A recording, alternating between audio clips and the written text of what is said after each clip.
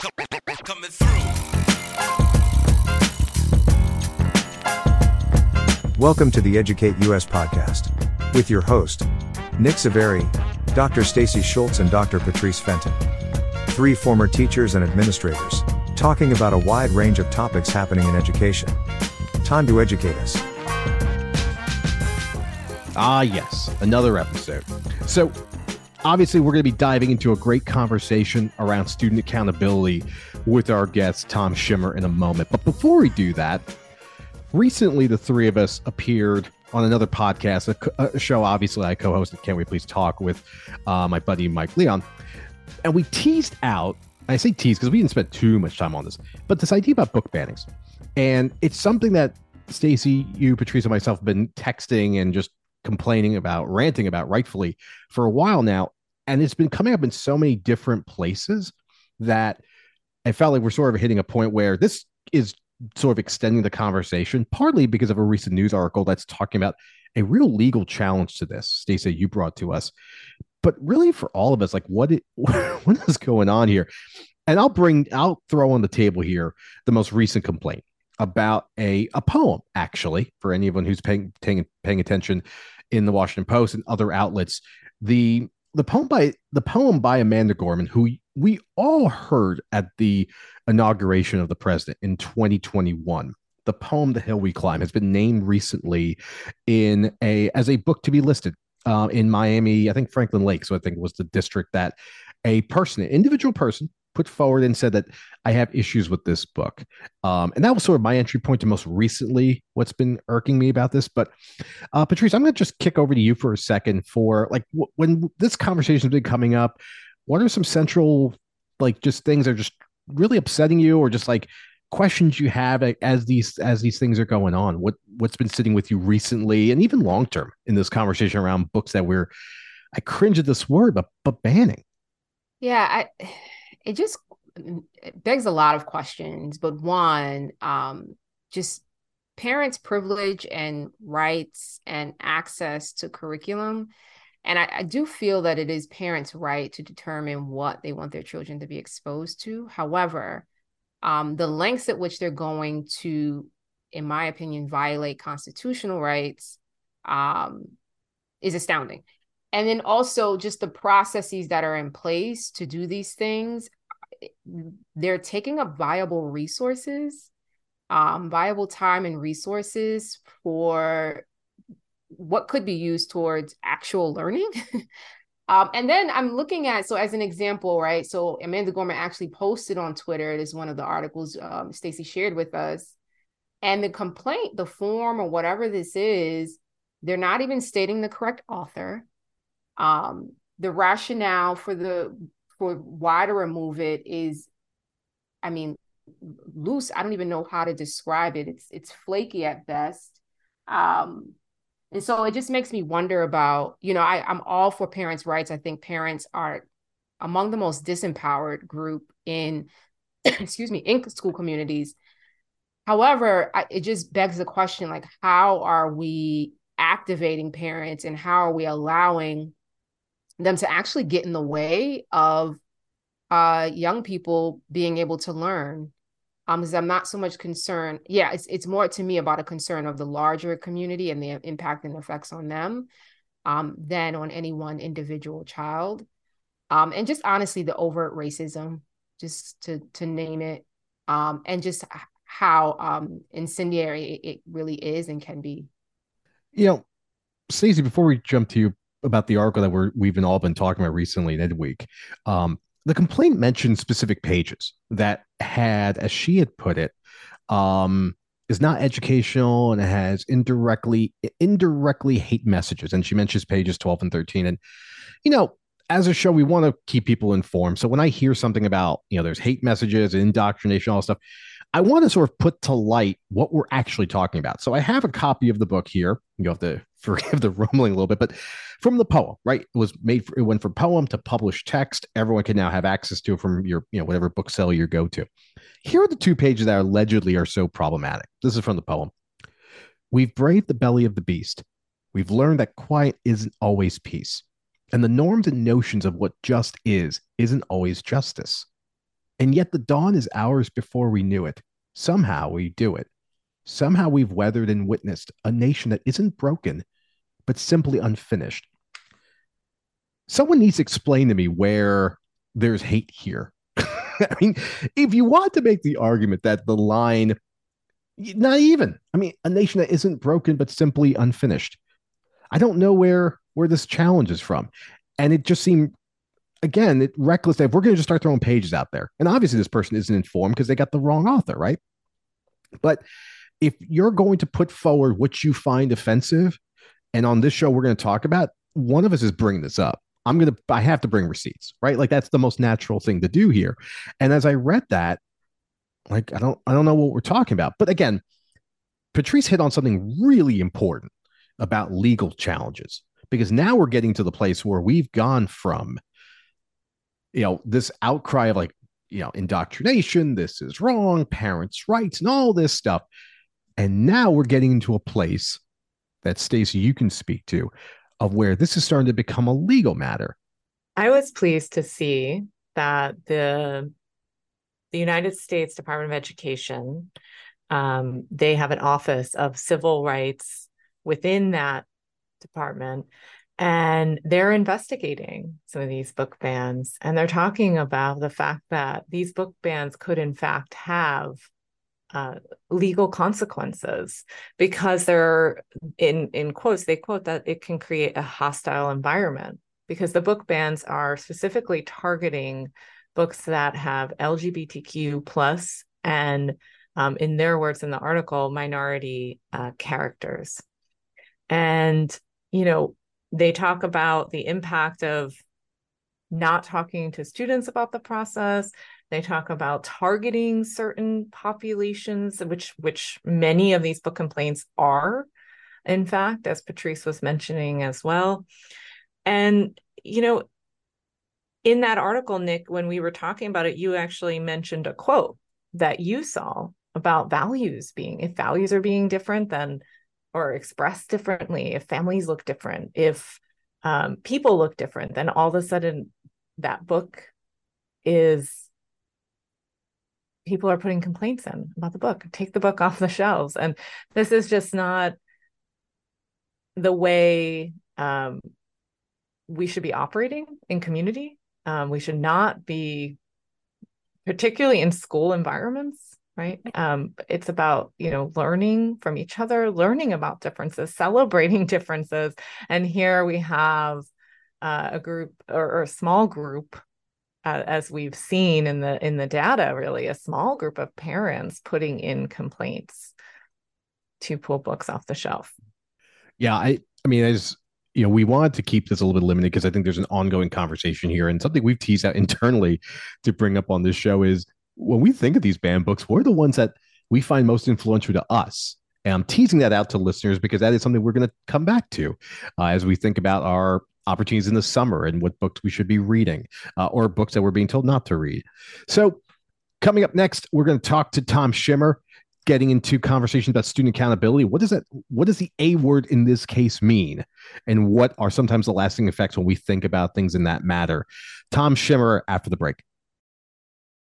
Your website should be a marketing asset, not an engineering challenge. Empowering everyone from independent designers to whole marketing teams, Webflow combines the power of HTML, CSS, and JavaScript and places them all in a completely visual canvas. Trusted by companies like Lattice and Discord, it changes the way marketers, designers, and engineers create for the web. Now you can build the site you want without the dev time. Start building for free at webflow.com.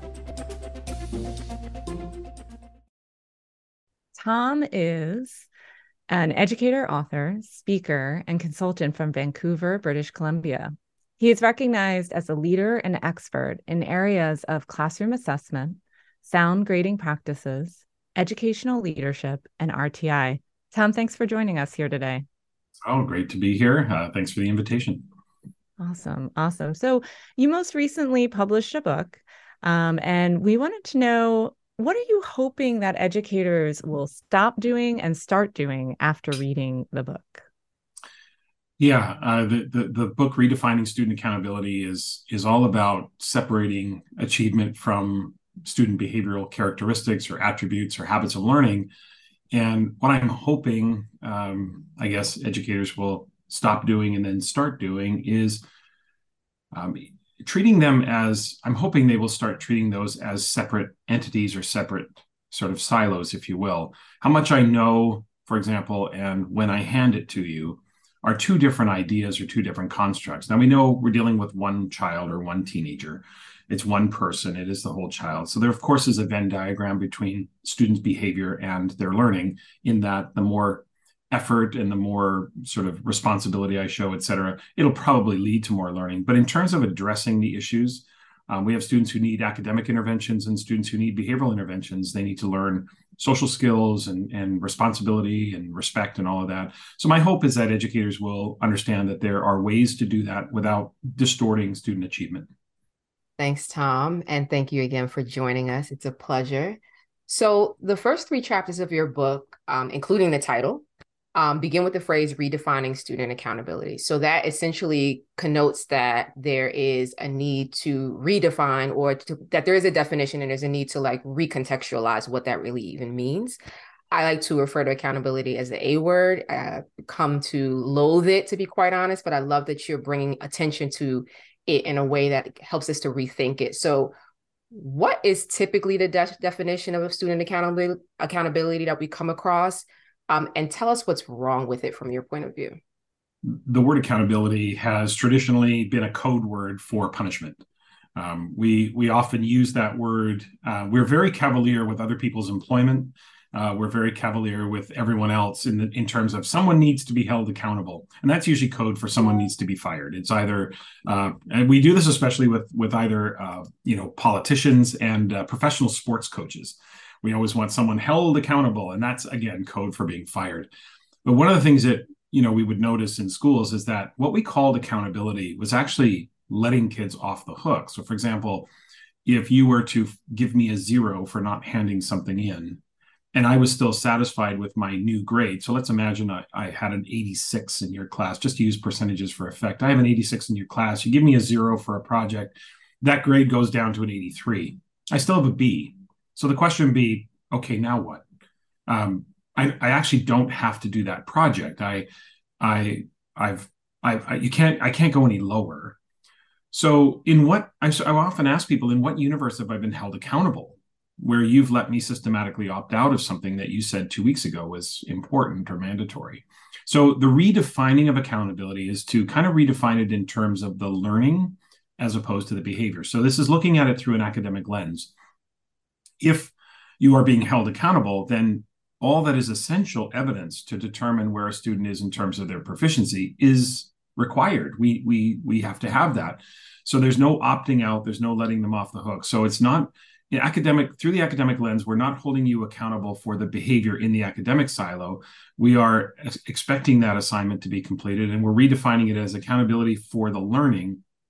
We can deal with the irresponsibility and all those other behavioral missteps in the behavioral silo. But from an academic perspective, we want students to submit the assignments that are essential pieces that help us get a clear picture of where they are in their learning.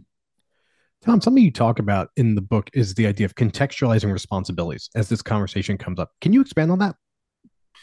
The context always matters in terms of what responsibility or what any behavioral characteristic or attribute looks like. We all have different versions of ourselves that show up in different spaces.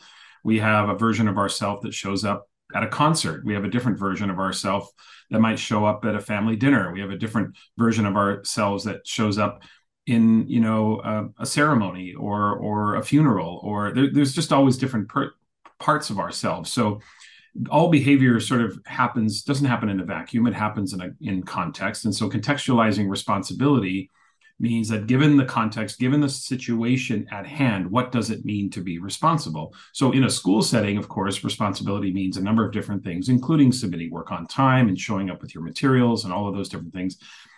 Being responsible in a hallway is not about handing material in on time, but it's being responsible to the environment and making sure that, if there's something that is damaged, that you would let the principal or a teacher know, or if there's being responsible with your actions in the hallway toward other students. So context will always sort of give nuance and definition to what we mean. You can apply what we mean by responsibility, meaning I am answerable for my actions and I cause my success, et cetera. We can take that and generalize it across different settings, but what it actually looks like in terms of teaching, because that's one of the keys to teaching students these social skills or these behaviors, is putting them into context and letting them know what it looks like or what it sounds like or what it feels like. And so putting that into context is really important.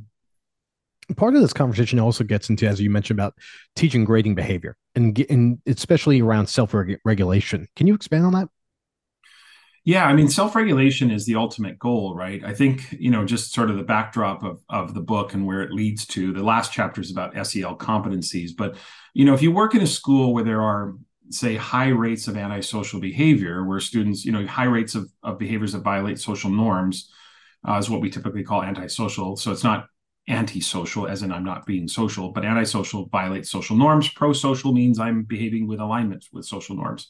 So if you have a school where there's high rates of antisocial behavior, you probably need to take a more adult-centered, teacher-centered approach to sort of regulating the environment to get to a place where you can then start to transfer. But if you work in a school where there are low rates of antisocial behavior, you can probably transfer the responsibility of monitoring to the students. So the idea of self-regulation is that I can regulate myself, that I can monitor myself, and that I have strategies that allow me to I guess look at myself metacognitively, to see myself through a lens of awareness about how I'm feeling, my level of efficacy, my confidence, my expectations of outcome. All of those things can be regulated by students, but they have to be taught how to do that, and they have to be shown different examples of strategies that they might use. So the ultimate goal would be for students to be self-regulatory about themselves, both academically and behaviorally. But we know some kids aren't there right now, so we may have to teach them those skills and get them to understand what it looks like. So, Tom, we're going to go in a slightly different direction, but definitely connect it to a lot of what you've been talking about. I know on your most recent podcast, you were talking a little bit about AI and the use of AI in schools. And I think that very much connects to behavior, accountability, and self-regulation as you've been talking us through. Mm-hmm. Can you tell me a little more about, how do you see AI influencing behavior, accountability, and self-regulation? But also, what do you think some of the problems might be in school setting in using AI or not using AI? I think there's a couple of big ideas. One would be the ethics of it, and the other would be, dare I say, the hypocrisy. The hypocrisy being, let me start with that one because that's probably more sensational. But the hypocrisy being that as adults, I see a lot, especially on social media, I see a lot of people sort of advocating and celebrating their use of AI to make their jobs more efficient and easier. Things like, I just used AI to build a rubric. I just used AI to grade papers, or things like that. And that's all well and good. But I think if our students said, I just used AI to write an argumentative essay, we would call that cheating. And so it's an interesting hypocrisy, potentially, that it's okay for the adults to use AI to, dare I say, cut corners, but it's not okay for students to use AI to cut corners.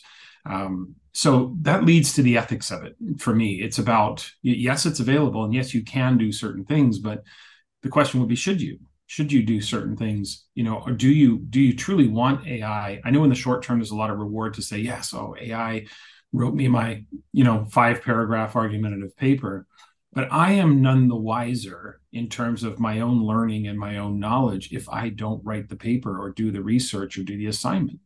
Now, I do understand in school, sometimes kids are forced against their will to take subjects that they're not interested in, and so I get that. But at the same time, we have this technology available to us, but at some point we have to find a way to put a cap on it, or something that allows us to make sure that we don't lose our ability to think. AI can do a lot of thinking for us, which is great, but we don't want to become the dumbest people in the history of the planet by allowing a machine to do all of our heavy lifting for us. I think that we still want to be thinkers, and we still want to be sophisticated learners, and we still want that level to match our time. That we have to meet the moment of the level of sophistication that we are in society. So I think that there are questions of ethics, and there has to be at some point a line drawn to say what is acceptable use of AI and what is an unacceptable use of AI. And how that, and I don't really know what the answer is. I just know the dilemma is there.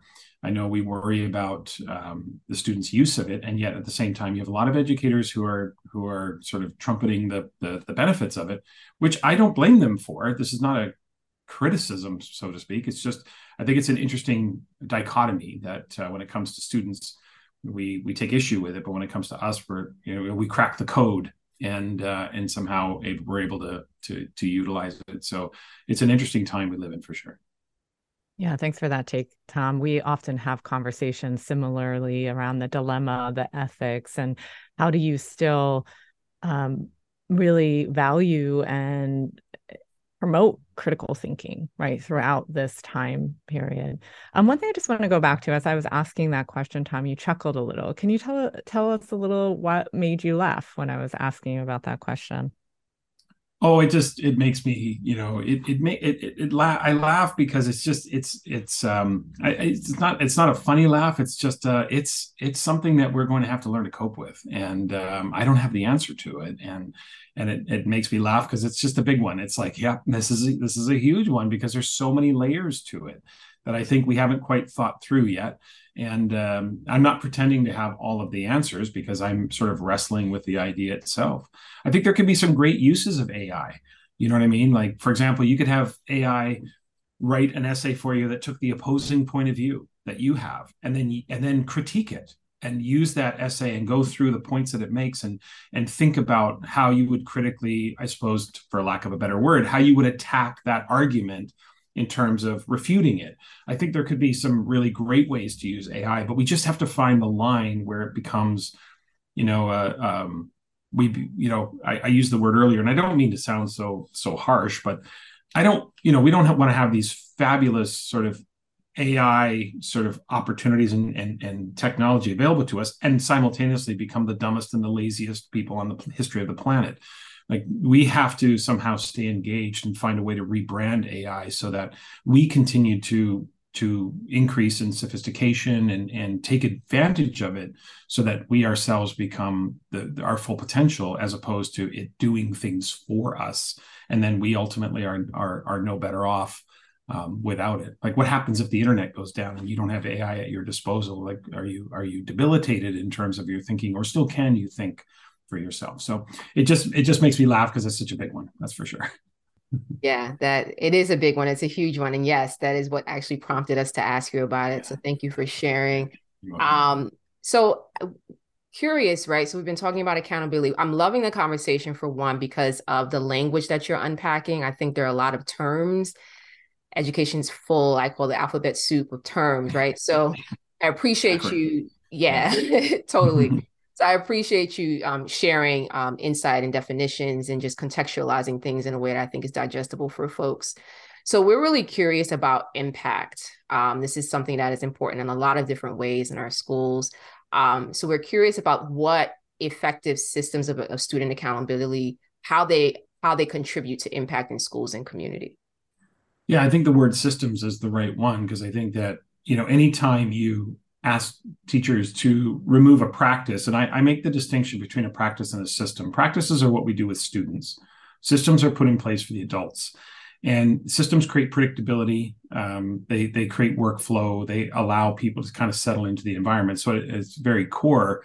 No teacher should wonder how to access support. No teacher should have to create systems on their own. They should know how to access support from administration. They should know when it's, kind of time to contact families. They should know there should be a system in place that allows us to do that. So the system of accountability, has to be looked at through the lens of the three-tiered framework of, say, MTSS or RTI or PBIS. The three-tiered framework helps us understand that no matter what you do, and this is the phrasing I often use with teachers. In fact, I was using it last week at a conference. I say, sometimes you have to put things in place. You have to put systems in place that are not going to work for the students you're thinking of. And why that is because often when we think about irresponsibility or disrespectful behavior or anything like that, we often think about the highest flyers, right? We think about the kids who have season tickets to the office, the kids who just kind of have, referrals every week. They're probably not going to be impacted by the tier one approach to accountability. So what we have to do in schools is we have to put a system in place that creates a foundation or creates a floor. And so a system would mean that ultimately, and I go into detail on this in the book, but the idea that if a student has not followed through on their responsibility, it's quite simple. They need to be made to follow through on their responsibility. If they are, for example, a didn't do, and I do make the distinction between can't do's and didn't do's. Some students need longer to learn. So after every lesson, a teacher should expect some can't do's. And can't do's need support from their teacher. They need more instruction. They need more help. They need more feedback and all of that. The didn't do's are the students who have the capacity to complete the assignment, but simply didn't do it. Now, I rarely, if ever, use the phrase won't do because that requires me to judge their intent. And all I know is the truth. And the truth is they have the capacity to do it, but they didn't do it. So I use didn't do. I don't try to use won't do because there's a little bit of emotion behind won't do and a little bit of power behind that as well.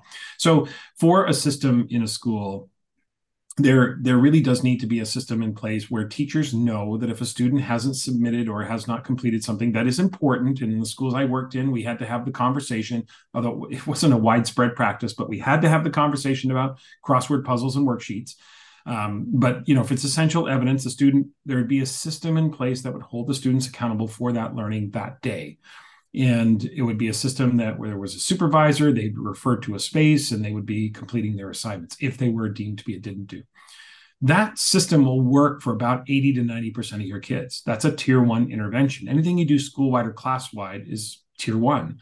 And by the nature of the three-tiered framework, by identifying tier two and tier three, you know that there are going to be some students who are unresponsive to that tier. That's the nature of it. So one of the things I try to teach folks is that when you look at the three-tiered framework, remind yourself of two things. One, it's anticipatory.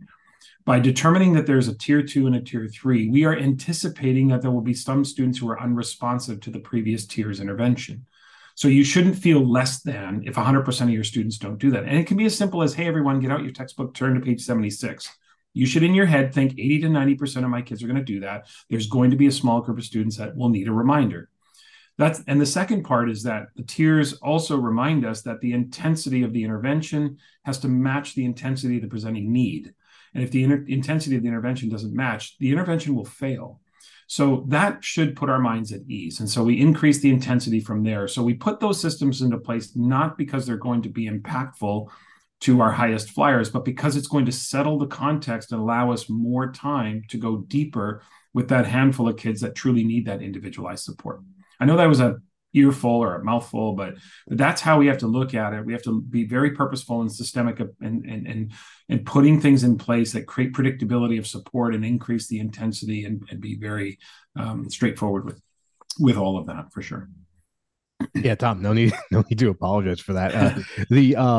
I especially like just the reference of won't do, like thinking about the framework and especially when you reference anticipatory, like always keeping in mind, not maybe who's sort of right in front of your face, but like just doing some future thinking around that too.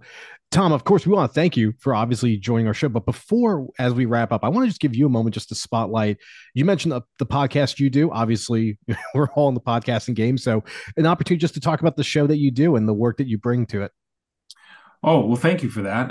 Yeah, it's creatively called the Tom Schimmer Podcast. I spent about half a day trying to think of a name and got tired of trying to think of a name. So I just thought I would, the full narcissism emerging, and I'll name it after myself. I'd always had this vision of maybe, of course it's an educationally focused podcast, but I thought maybe, by branching out, I didn't want to just do assessment, things like that. So the podcast consists essentially of myself doing three segments. There's an opening segment, what I sometimes call my old man rant.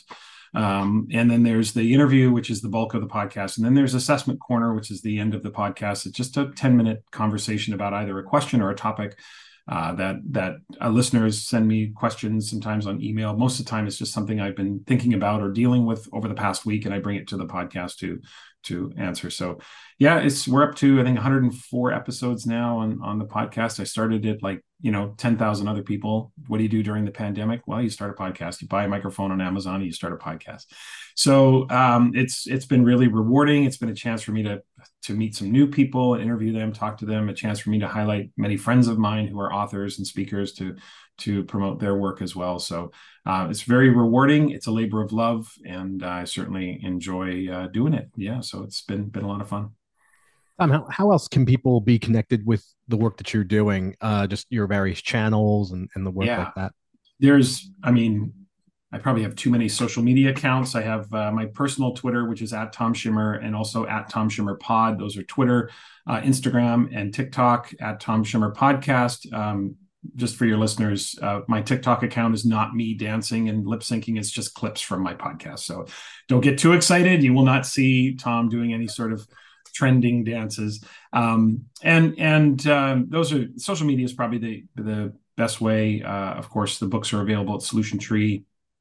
And there's, if people have questions about, my email is public. So tshimmer@live.ca is a way if listeners have questions for me or want to engage in a conversation, that's how you can get a hold of me. So lots of ways to get a hold of me, messages on social media or email.